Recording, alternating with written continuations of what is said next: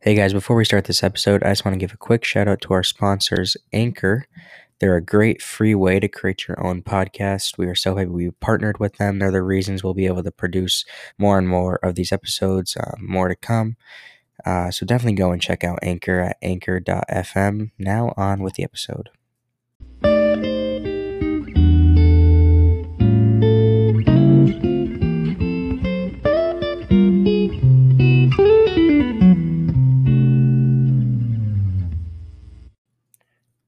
Well, hello everyone. Welcome to the God is Real podcast, episode 1. Today we'll be mainly talking about temptation, but in other episodes we will be discussing the word, but at the same time I'm going to be doing episodes that will talk about proof of God's existence, proof the Bible is real. We'll be doing this by using scientific proof and biblical proof. People say you can't use the Bible to prove God is real, but you can because there's stuff in the Bible that was things that were prophesized, things ahead of its time that we'll definitely be getting more into. I'm actually publishing a book soon called God is Real. And once that is published, a lot of stuff that you'll hear me talk about on this show will come straight from there. But that's mainly what the show is about. I wanted to go over that, but we're just going to dive right in to temptation. So, temptation can be a very evil desire. It can be something not even that bad, but it is still tempting. So to dumb it down, how I taught this to my siblings was basically if you have a cake in front of you, your parents tell you not to eat it, and they leave you in the room alone, you are tempted to eat that cake. You most likely you're going to want to have it. Now the sin isn't eating the cake, it's disobeying your parents. Now the want to eat that cake is not an evil desire. Wanting to eat a cake is not evil, but obviously there's lots of cases that would be an evil desire. Maybe if you have a drug addiction or something, I don't know. But if you have someone like that and you have an evil desire, evil temptation to want to do that. And when you see these temptations, it is Satan. Uh, you know, in the Bible, Jesus was tempted many times, and one of them being when he fasted for 40 days and 40 nights without eating, no drinking, and Satan came to him and said, "If you bow down to me, you stop worshiping God, I will give you all the food in the world, anything you can want." And, most of us, we can't go a day without eating. We can't go well 3 hours without eating. You know, I know my siblings can't go a full day without eating. And here's Jesus, 40 days, no water, no food, and he was tempted. Now, temptation is not a sin. We know this because Jesus was tempted, and um, Jesus was sinless. But temptation can turn into a sin, which we'll get into in a little. So now you put yourself in that position 40 days, no food, no water. Most people would die by them or have serious, long lasting effects of that. Now, if Satan came to you, we hate to admit it, but I'm sure most people would bow to him to, have all the food in the world, all that stuff. And if deep down you're honest with yourself and you wouldn't do that, then I applaud you. I know I would definitely pick Jesus over food and everything, even though it'd be a hard decision. It's the logical decision. So I went over how Jesus was tempted in that one example. I'm also going to go over how he overcame temptation and how we can overcome temptation. Now, something I read about this in Spirit Filled Jesus by Pastor Mark Driscoll, my favorite pastor as of now. Jesus is God. It's called the Trinity because, the Holy Spirit, Jesus, and God. Now, the Bible says in the book of James that God cannot be tempted by evil. Yet, in the book of Matthew, Jesus is tempted by Satan, but the Bible clearly states that Jesus is God and God can't be tempted. So, how does this make sense? So, the Bible sometimes describes Jesus as one man with two different natures. So, in the book of Matthew, it says he was worshiped. In Acts, it says Jesus was prayed to. In John, he was called God. In First Peter, he is called sinless. In John, it is said that he knew all things and gives eternal life. That was his nature as God. Now, his second nature was living as a man. So in book of John, it says he worshiped the Father, who was God. He prayed to the Father. In the book of Mark, it states he was called a man. In Matthew, he grew tempted, like we went over. And Luke, it said he grew in wisdom. In Romans, he died. And again, in Luke, it says he has a body of flesh and bones. So Jesus was one man with two natures. Jesus lived as God and as a man. He grew up just like most of us. Obviously, he had worse conditions. He was poor, but he had to learn through trial and error. Making mistakes is not a sin. God wants you to learn from trial and error, and that is what Jesus did. He made mistakes growing up. He matured like we did. It says, for example, when he was 5 years old, he was perfectly mature for his age, but he did have to mature more and more for the ages he was. So he did learn through trial and error. He did make mistakes. So he learned as a man, but he was also God. He still is God. So back what we're talking to in the beginning, you're in the room with the cake in front of you. You're tempted to eat it. Now, when does that temptation become a sin? Now, the sin there, like I said, was disobeying your parents.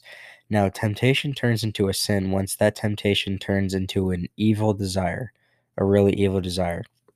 So, one way you can kind of explain this is that jealousy in the Bible is a sin. So, even though if let's say it's something that your neighbors, you really want it, I'll try to explain this good. So, you have something, your neighbor has something awesome, you really like it. Now, you are jealous of it. Now, even though you're not going and stealing it from your neighbor, that you're still sinning because now you're jealous of what they have. So even though you're not going over to take it from them, which is also a sin, you are jealous that they have it and you don't. So that is a sin.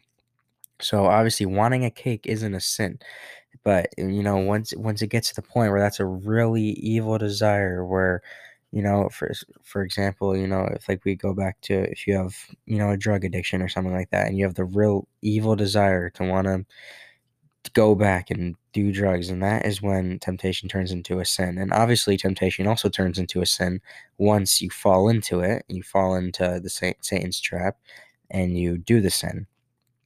So those are a couple ways that temptation turns into a sin. Now, how did Jesus deal with temptation? Well, Jesus said he went to the Holy Spirit a lot. He prayed or he would worship. Now, worshiping isn't just singing. You can worship by praying, doing acts for Jesus, and stuff in that nature. So you can work and do your job, and that can be worshiping Jesus depending on how you do it.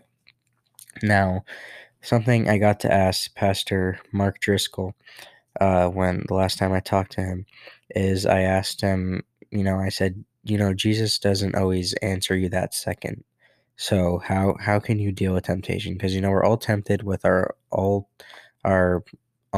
things, own temptations, and in that moment, we'd like to say that we just go and pray right away. That might not be the case. I am recently doing that. So if you go and pray though, that's not always he's not going to answer in that second. So I talked to him, and ways we can deal with temptation is, just having someone to talk to that you can go to. Now, obviously, Jesus, but like I said, he's not going to be answering you every second. So, having someone you can go and talk to, get your mind off the temptation, whatever your temptation might be. And, you can worship and stuff in that field. And obviously, like I said, praying. And, sometimes maybe he doesn't answer you that second, but still praying will get your mind off that temptation. You want to do something wrong and you go and pray, and he's not answering you in that second, but maybe him answering is by taking your mind off the temptation. Or, even going and reading the Bible, because God can speak to you through reading the Bible. I've been spoken to by reading the Bible, and and so those are all the different ways you can deal with temptation. Everyone has their own ways. I know in my experience, I just go and pray. I'll talk to someone, read the Bible, and that is definitely one way to deal with temptation. Now, Jesus just went to the Holy Spirit. I'm sure there was other things he also did to get rid of, temptation.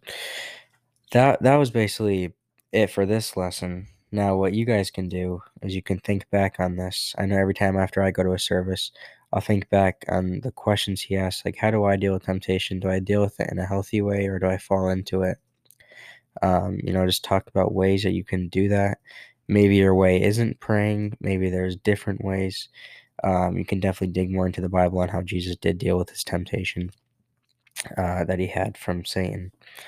Now, I kind of made this a shorter one because I kind of wanted to go over more of this podcast because, like I said, most of it will be showing proof that God is real, hence the title of the podcast being called God is Real. So, I've always been a Christian my whole life. If you guys don't know me by the description, I'm Vince Manueli. I have a lot of things have been said about me. I guess you can say I'm outspoken, especially for my age. I've been a Christian my whole life. It was just until recently we started going to Mark Driscoll's church, where it's been, I guess I've grown a lot and just been researching a lot, and it really hit me where I even got the idea to this podcast was that I would argue with people about the Bible, people that weren't Christians, and then they'd say, "Well, how do you know the Bible is real?" And then this was just a few weeks ago. I just like, really sat down and I asked myself, I was like, I don't know the Bible's real. And then I started thinking about it. I was like, wow, all this stuff sounds crazy. So then I spent hours researching. I watched documentaries, read the Bible, and next thing I know is now I'm writing a book with all the proof that I found that God is real. And my point of this podcast and the point of my book is not to rub it in people's face that God is real and they're wrong, but to win them to Jesus. So it doesn't matter if you're winning the argument, it matters if you're winning them to Jesus. And that is really the only thing that matters. So that's basically what we'll be talking about in this podcast. You can use this stuff. If you're not a believer, you can use this to try to get you to be a believer, and learn more. Or if you are a believer, you can use this to teach new people. And that is going to be it for today's episode. I'll be trying to do them as much as I can, even get guests on. So hope you guys enjoyed. You can message me on Instagram at Real Vince Manueli or on our Instagram at God is Real TV, and just tell me your ways of dealing with temptation if you want to be a guest on the podcast and stuff in that field. Thank you for listening, not watching. I'm used to doing videos and being on screen. Yeah, and we will see you guys next time.